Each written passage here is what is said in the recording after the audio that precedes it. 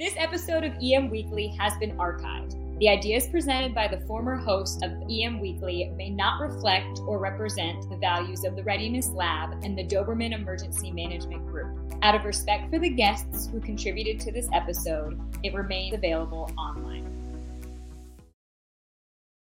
EM Weekly is starting right now. If parents don't go back to work, their community is not going to recover post-disaster.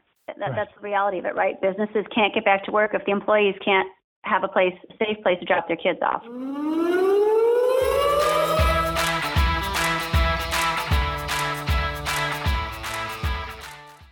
Breaking news.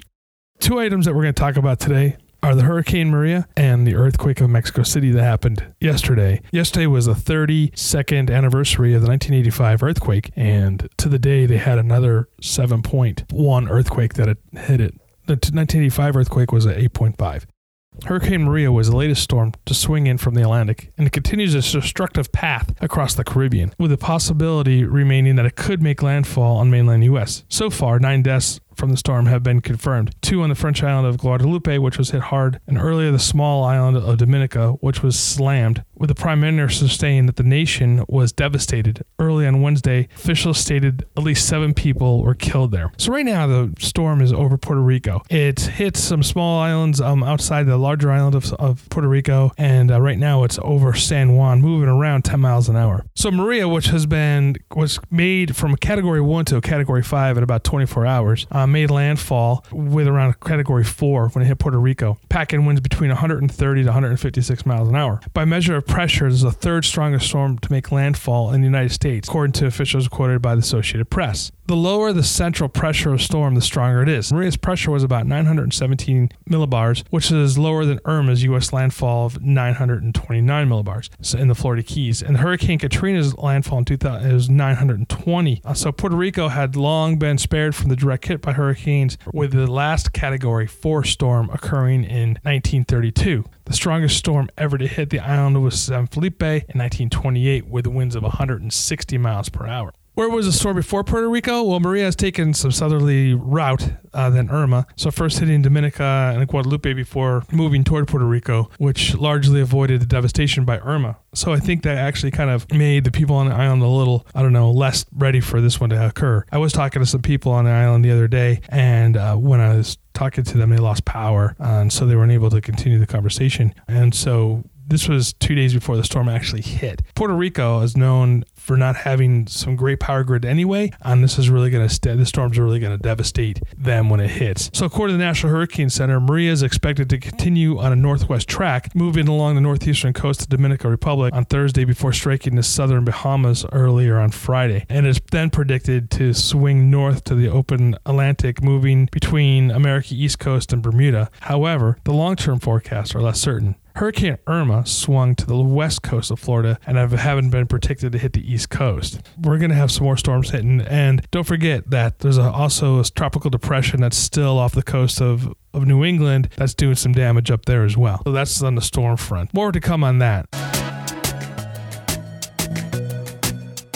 So a magnitude 7.1 earthquake hit Rabaso, Mexico on Tuesday. This was felt all around southern Mexico or central Mexico. The powerful shocks were felt in Mexico City, damaging buildings and causing residents to panic, and more than 200 people have died. There are still buildings that are collapsed that they have to get people out of, and so I'm expecting that death toll to rise. A powerful earthquake jolted Mexico City on Tuesday, causing buildings to collapse and sway.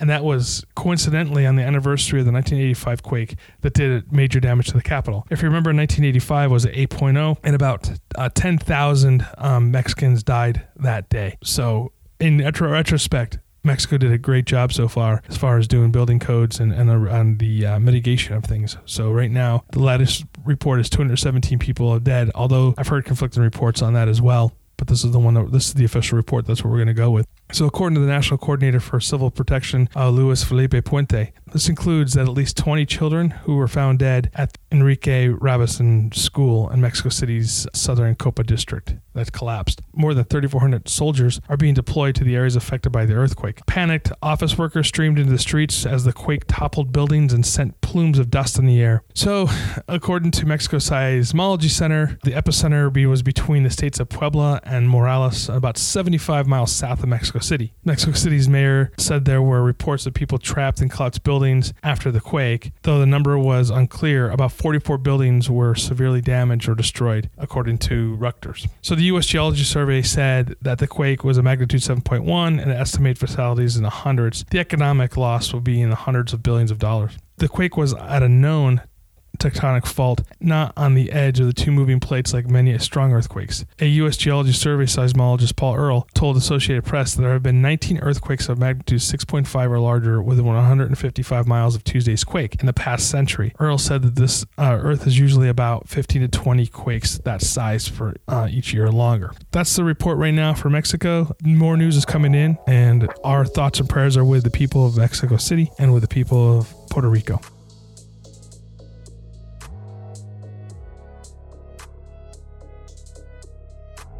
We're talking with Joel Wine down in Florida. His house and neighborhood were impacted by the storms by Irma. So, Joel, welcome to EM Weekly. How are you doing, man? Hey, great to talk with you, Todd. Always a pleasure. We're okay. You know, the big thing down here is that we got smacked pretty good. But I think that in the big picture of things, the people who are able to complain about having to clean up debris and the garbage and all that stuff should be pretty thankful that they're there to complain about it, because this was big. This was big. You've been through a few of these storms before in the past. What was it like when Irma decided to hit landfall in Florida?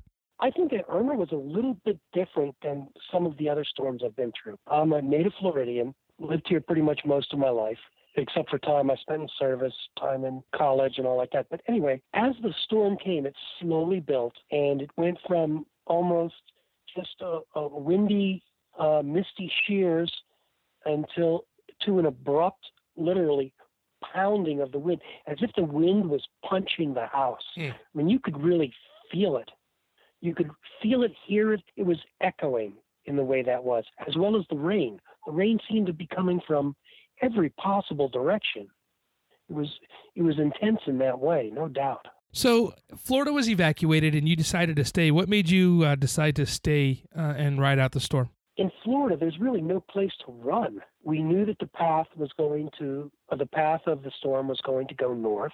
We're in South Florida, so we certainly aren't going to the Keys. East and west, there's no place to run because there's no place to go. And because directly to the west of where I live are the Everglades.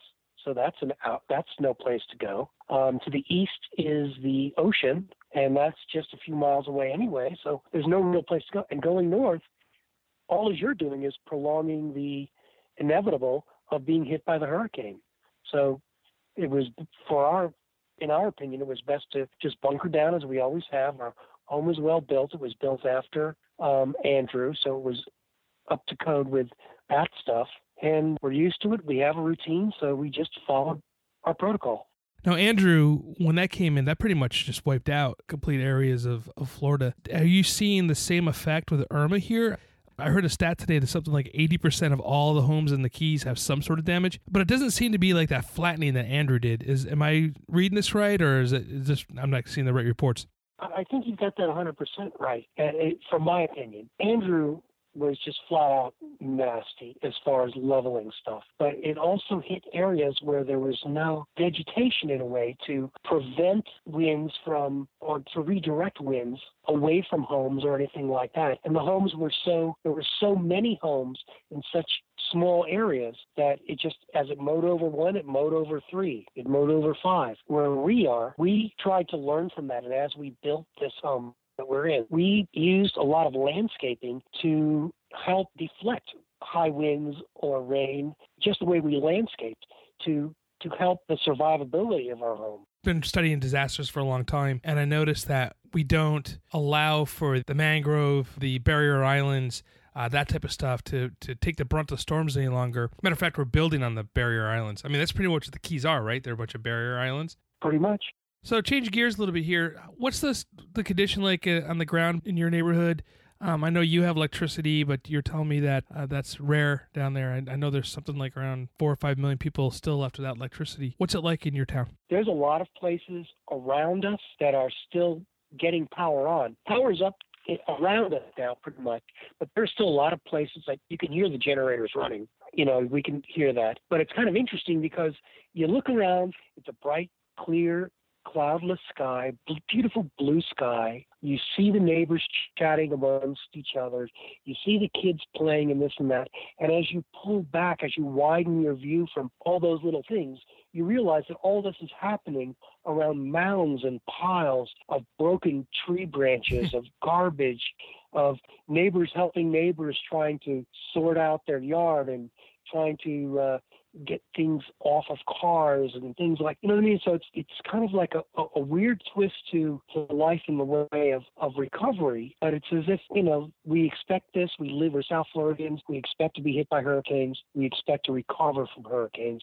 And this is what we're doing. One last question, and I know you're a trained first responder. I know that you told me that you actually went out and started helping people right away. What's the mood of the people as you were responding to their needs, and what's their mood today now that they're in the recovery phase? It's kind of interesting. I set up a routine with my neighbor where we have walkie-talkies, and I see the hurricane as like a 5-phase kind of event. We know that, first of all, it's building, it's coming. Then we get the initial hit of the first wave as it comes. Third phase is as the eye passes, everything calms, okay? You have that window of calmness to be able to go out, assess any damage, quick fix anything that you think could cause greater damage if it's not attended to immediately. But you don't want to spend forever out there trying to make that work, because quickly the eye will pass, which then the rest of the storm hits, and then the phase 5 I call the recovery of, going out and just uncovering the damage and doing all that. So while the eye was passing, my neighbor and I, we decided, well, we'll chat on walkie-talkie when we feel that the eye is right for us, when we feel it, because you can definitely feel a difference when the eye is passing. We go out, assess our properties, see what we need to quick fix, work as a team, simply because you don't want to go out by yourself ever to do any kind of anything. You should always have a partner no matter what. I mean, that's 101 of recovery kind of mode, or helping other people in any way. So once we were good, we did a quick survey of our neighborhood. We found that other neighbors were already trying to fix things and this and that. And as we saw more than 2 or 3 people working on one issue, we moved on to something else.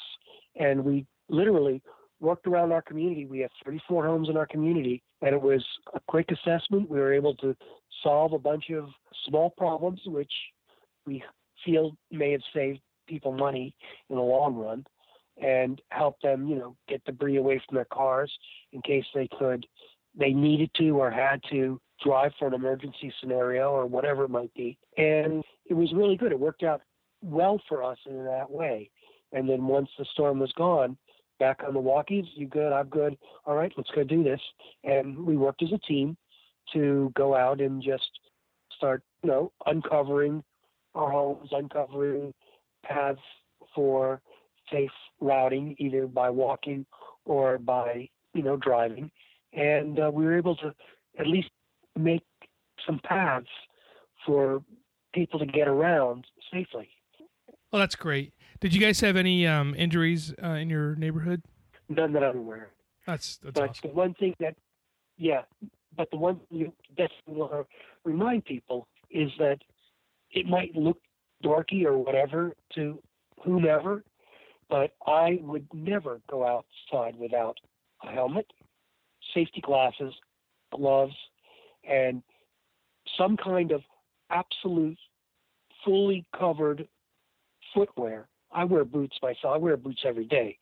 So, that kind of stuff, because where we live, we are literally maybe 8 miles from the Everglades.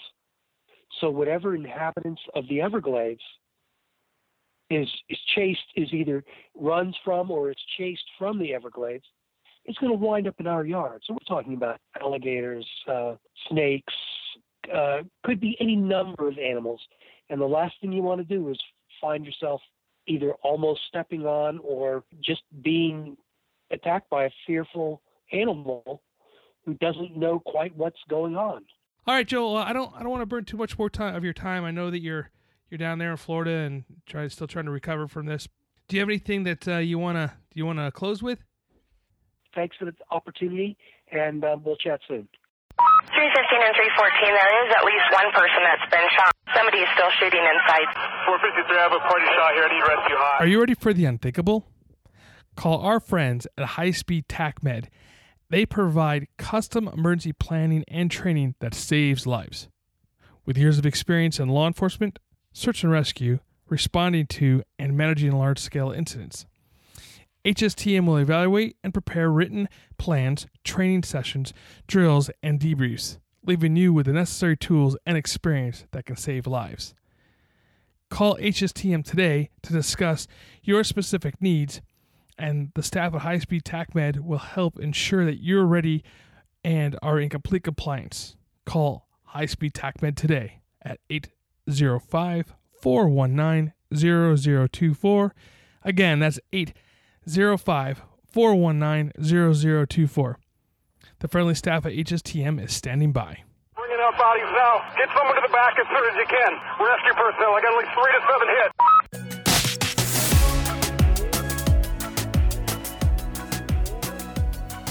Today we have with us Heather Beal, and she has a great product when it's basically getting in front of children and youth for emergency preparedness and disaster training. So Heather, welcome to EM Weekly, and tell me really quick a little bit about yourself and then how you guys started and how you guys started writing your books for kids. Well, thanks, Todd, for having me. I appreciate it. So I recently retired from the military after 23 years. Spent a lot of time targeting bad guys. And interestingly enough, I had studied conflict resolution and did a lot of crisis management exercise planning while in. Over time, of course, you meet the love of your life, you have children, and your perspective changes, and you worry a lot about what's going to happen to them, too. So I used my emergency management training and my ability to handle issues to try and take a look at how can I help prepare them for disaster. There's statistics out there that say anywhere from 33 to 35 hours a week, children under the age of 5, 61% of them are in some sort of childcare arrangement. So the odds of me being there if something bad happened are pretty low. So that doesn't help me sleep at night. So I thought, okay, what can I do to fix that? I also made the mistake of trying to tell my daughter, who was 4 at the time, and it was it was at night, it was dark, there was a rainstorm and a tornado watch. I tried to explain we might have to go to the basement. I failed miserably and frightened her. So I realized maybe there's a better way to do this. So I started taking a look at what was available, and there really isn't anything out there, or very little out there, for kids at the preschool or early elementary age. We watch a lot of Daniel Tiger in this house with both of my kids.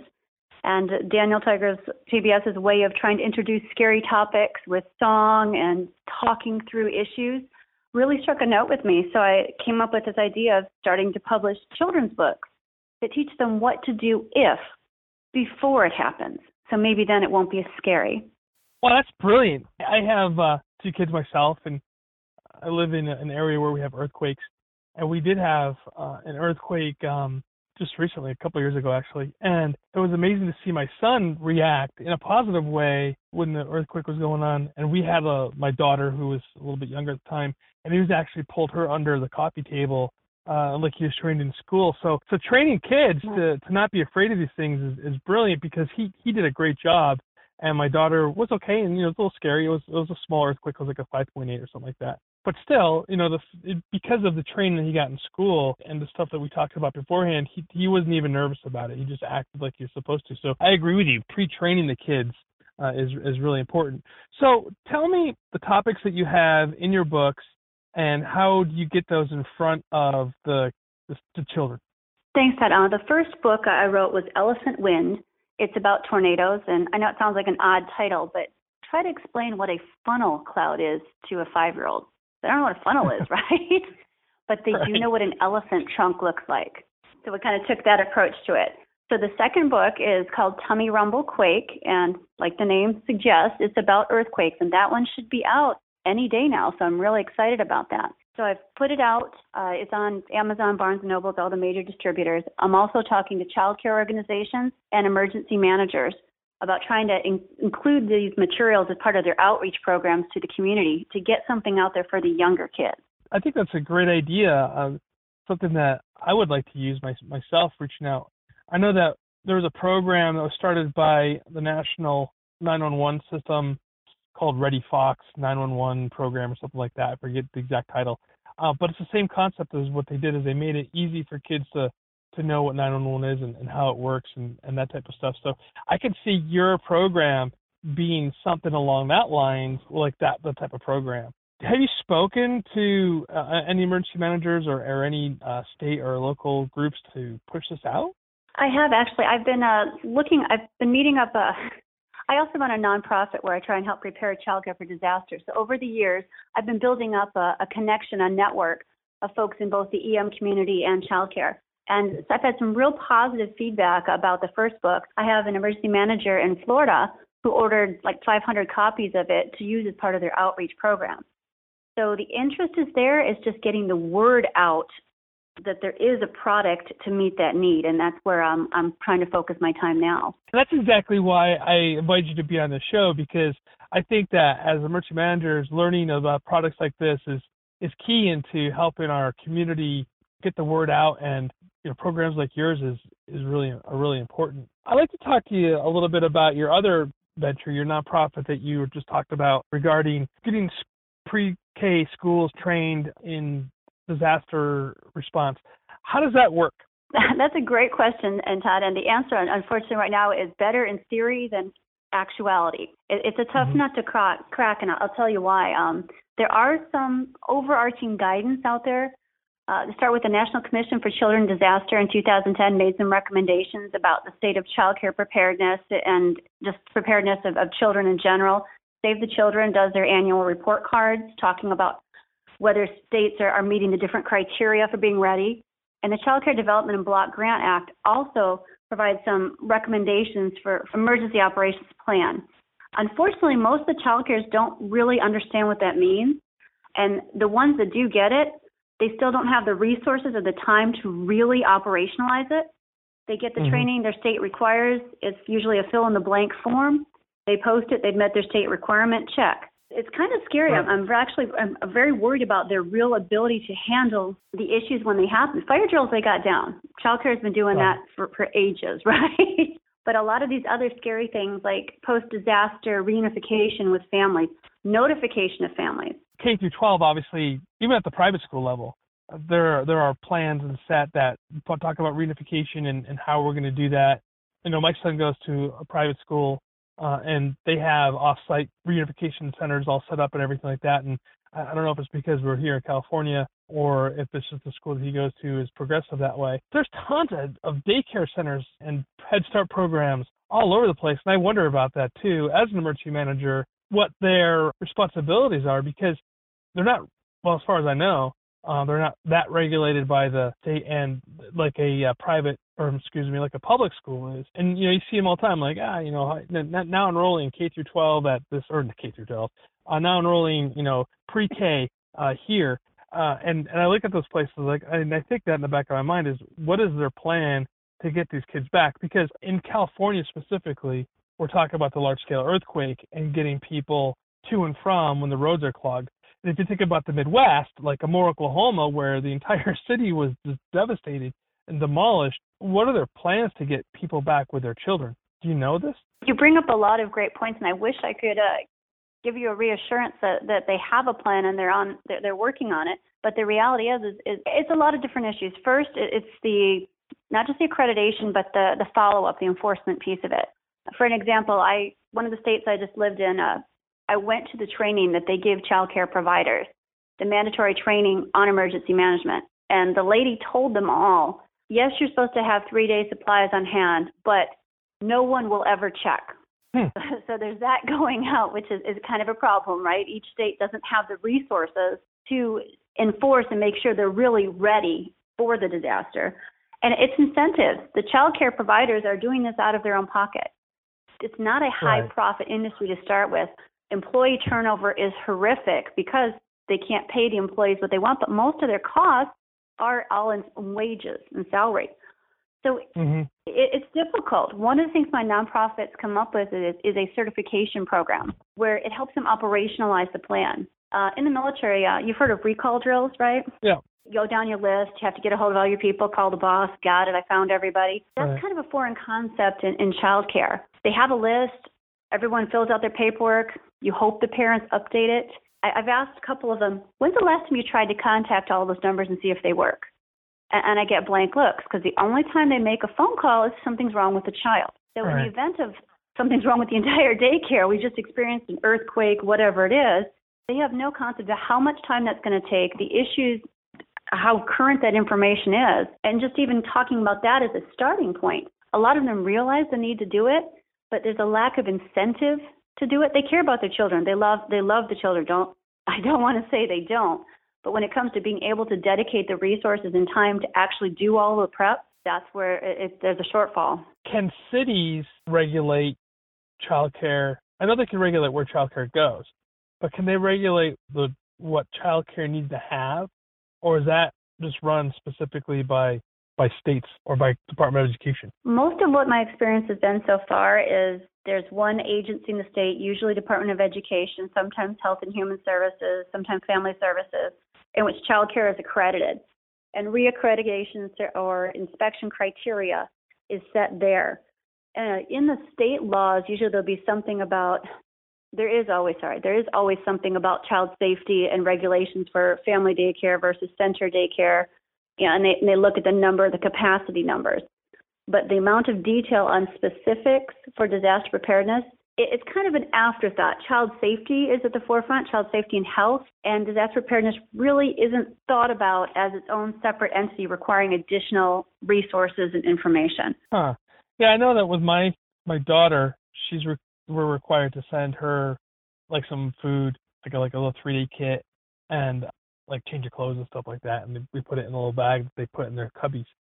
And I don't know if that's just, again, the school where we're at, or if that's something that they're supposed to do. I mean, it seems like it should be something pretty easy that a city can, and I don't know what the legalities are, so I'm kind of talking out of turn here, but a city should be able to just say, hey, this is what our expectations are, because as a city emergency manager, that's going to become our problem pretty quickly if we can't reunify those children with their family members in a timely manner, because Red Cross is not going to take those kids, and the county social services are going to be overwhelmed.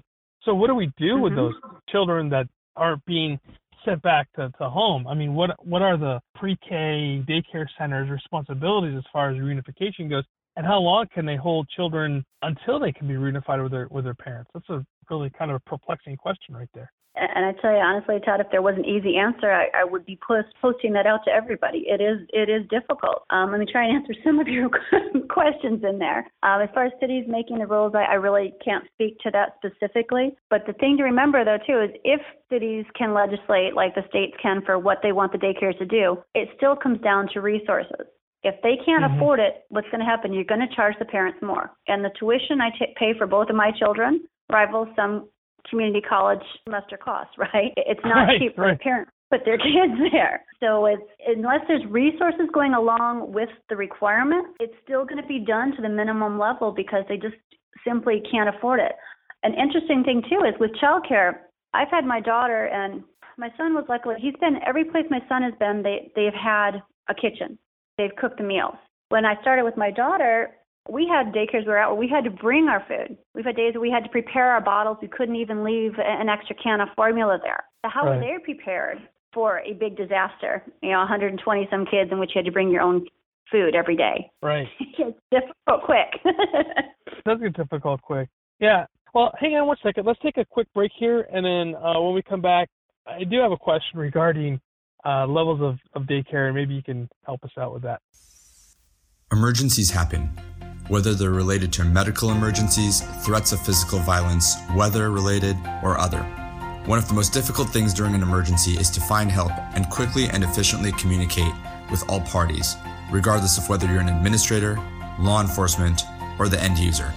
With Titan HST, we help to store time by creating high-tech, yet simple-to-use mobile-based applications that connect you with the people who can help you. At Titan HST, we believe in the power of people. Hi, this is Todd DeVoe from EM Weekly. If your company is in the emergency management and response space, EM Weekly is a place for you to advertise. Each week we bring in experts in emergency management, response, and leadership from around the world, and they're here to share their best practices. Our listeners are eager to learn about new products and ideas, so this is the space for you. For more information, please contact Brian at brian@emweekly.com.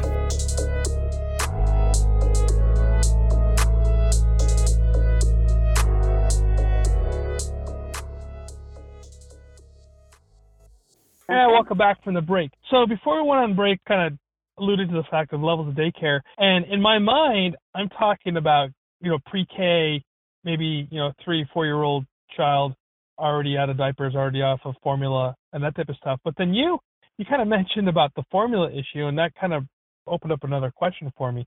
What age level are we talking about with these family care, daycare, pre-kindergarten programs? Well, I'd say it depends on the facility. Most of the places I've been in the 3 different states and the ones I've talked with, it depends on the capacity of the organization, but a lot of them will take infants as young as 6 weeks, some 8 weeks, some 11 weeks. Wow. Some won't take children until 2 years old. It depends. I mean, if it's a family-based, if it's inside a home, if it's a center, how large it is.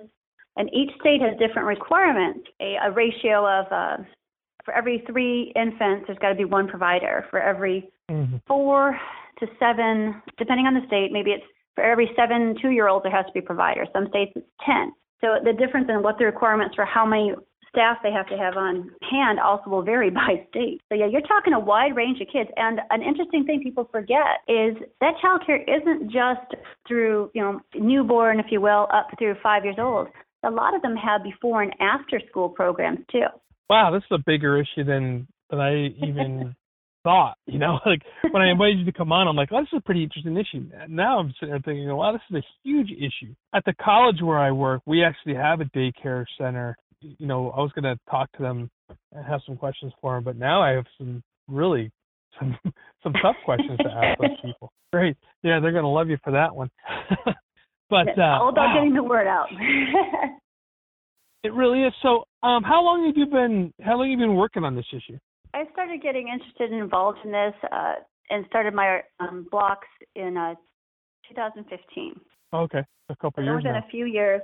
I've been speaking at some of the emergency management conferences, trying to get the word out. But like you said, if it was easy, it'd already be fixed. People acknowledge the problem, but there's not the funding. Unlike the schools, they get state and federal funding. These are all mostly for-profit organizations. And we even talked about my other favorite topic, which is childcare recovery and how that impacts community recovery. Yeah, let's talk about that. Wow.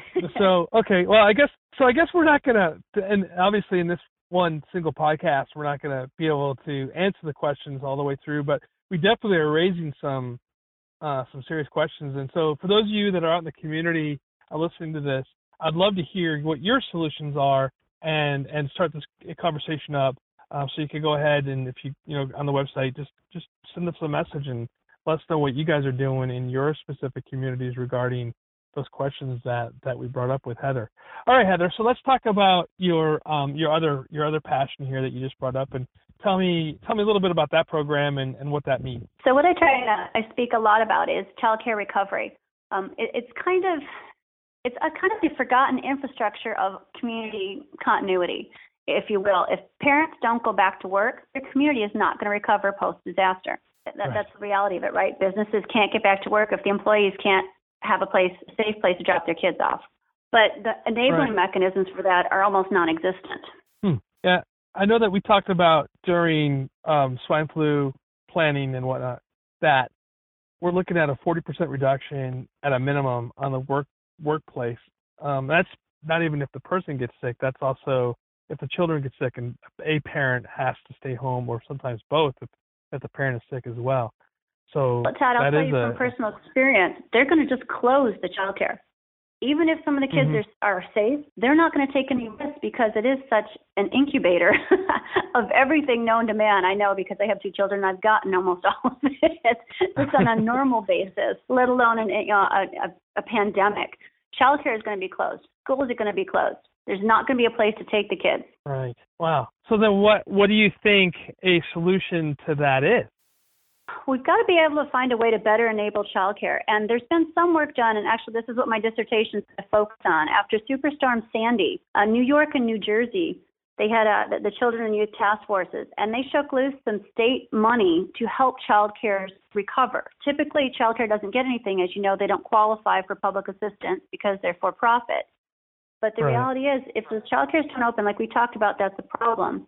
But just even from a basic business economy perspective, say they do open, but it takes a while for them to open. In the meantime, as a parent, I'm going to find a place to put my child.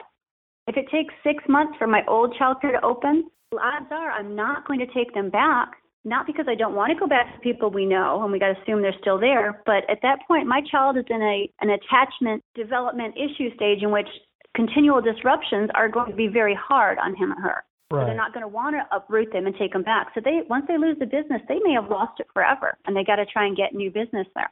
Right. Yeah. We actually had a conversation in episode just a couple with Dr.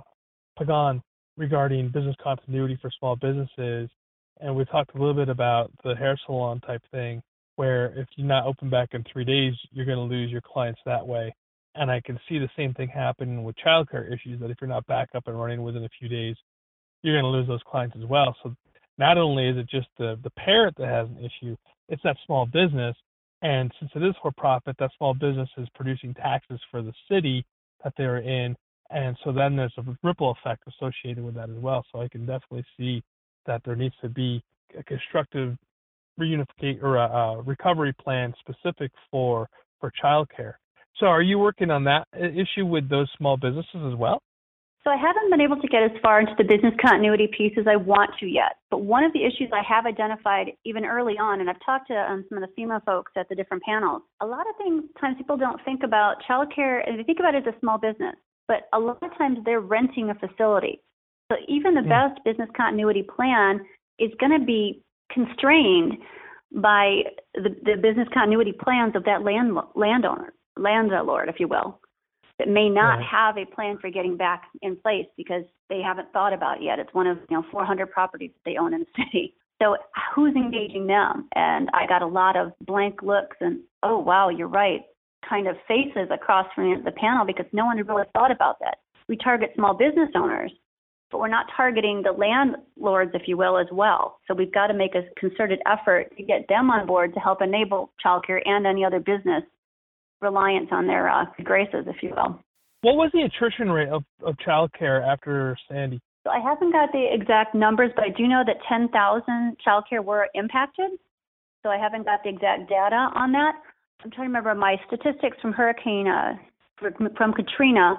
I think they showed that in one of the counties, only 19% of the childcare came back within the first year. Well, that's huge. That's a huge impact. Just, not just on the business side, but just on everything, because what do you do with your kids? I mean, how do you go back to work?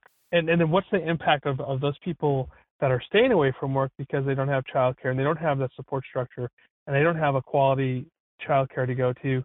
What's the economic devastation that occurs to those local jurisdictions with people not going back to work? And what's the impact on those businesses of people not being able to go back to work on them? Wow, that's a ripple effect for sure, just based upon childcare, huh? Absolutely. And one of my favorite quotes that I use often in my papers is, and I can get to the source for it, is second largest impediment to community recovery after lack of housing is lack of childcare. Wow. You're definitely opening my eyes to an issue that I haven't really studied and have only given cursory thought to. And this is really something that we probably should give a lot more than just, kind of like, oh yeah, there's a problem, we'll talk about it later, because that is a tough question right there. A harbinger of doom and gloom, but I'm not trying to do that. The point is getting the word out, getting people to realize it, because once they hear this, they're like, oh my gosh, you're right, we just been assuming things. it's all going to continue to flow. It's not. And if it doesn't, the impacts are just huge. And so we've got to figure out a way to help enable childcare survival so the community can recover. Okay, well, so based on that, what are good next steps for people that are listening to this podcast and that really want to start reaching out to their childcare centers within their jurisdiction? What are the next steps? What can they do to help this problem out? So the first thing I recommend that we need to do is prepare the kids. Getting through the disaster is the first step. We can't protect them from everything. We can't, guarantee their safety, but we can arm them with enough to hopefully increase their odds. So that's the first thing, because the more prepared they are, the more childcare is starting to think about this, and they can move on to some of these other business continuity kind of questions. But this has got to be the normal way we do business. We are going to create a generation of children that can handle issues and problems because that's just what they've been taught to do. Wow, that's a good first step right there. So if the first step is then to train the kids in disaster preparedness, what it is to be involved in a disaster or an emergency, what's the second step then as far as reaching out to the local businesses? Well, this is the harder part because again, when I've come across when I've tried to talk to emergency management, local emergency management, is they get it, they think it's important, but they look at childcare the same way that they do the nursing homes, and say they've got to come up with a plan, they've got to figure it out because they just don't have the resources. Like here in Kitsap County, we have 4 emergency managers. That's it. So they don't have the extra people to do that dedicated outreach, and we're talking, potentially thousands of childcare, depending on that local area, because you have a lot of family-based as well as some in church and the centers. So trying to find a way to bridge that and get them involved and enable them, give them some resources and tools that they can use, because quite honestly, they're not going to, a lot of them either don't have the resources, the time, or the expertise to develop a lot of them themselves. One interesting thing I'll share on that same note is, I'm sorry, just real quick, please. I've tried to speak to get certified to provide training to child care providers. But since I didn't have an early childhood education degree, I could not get certified in some states in a way that would give that child care provider their required CEUs for training. So emergency management is being taught by other child care providers. I know we have a lot more to discuss on this, and we're coming close to the end of our time together. Let's put this on hold for a minute, and then I want to come back to you maybe in a couple months here, and I want to see how we do. We'll redo this conversation and see if we can get some movement with getting people to prepare those daycare centers and those child care centers. So now, I'd love to come back and discuss it more. Yeah. And so that being said, how do we get people that are listening to this podcast to get in contact with you regarding these issues? Because this is important, and I think you've just turned me into somebody who's going to start looking for some stuff and be an evangelist on this topic. How do we get people to get in contact with you if they want to start reaching out to their programs? And as emergency managers, how can we get in touch with you to get more information to share with our child care and daycare centers? Well, thanks. So there's 2 websites that can be used to contact me. My nonprofit is called BLOCKS. It stands for Building Links Between Offices of Emergency Manager, Childcare, and the Community for Kid Safety. BLOCKSUSA.org is that URL. I can also be reached via the contact on trainforsafety.com, and that's the number 4 versus the word FOR. Either one of those will get forwarded up to me. There's a wealth of information about childcare preparedness on BLOCKS, and there's information about our publications on the Train for Safety side that are available to help prepare childcare age children about disaster. Awesome. And I'll put that information down in the show notes as well, everybody. So if you didn't have a pencil with you can just look down and the links will be there so you can click onto them. And I have visited both websites, and they're really beautifully done, and there's a lot of great information on there. I'll be using that resource more. And one last question for you. Outside of your books for kids, what publication would you recommend to somebody who wants to learn more about this topic?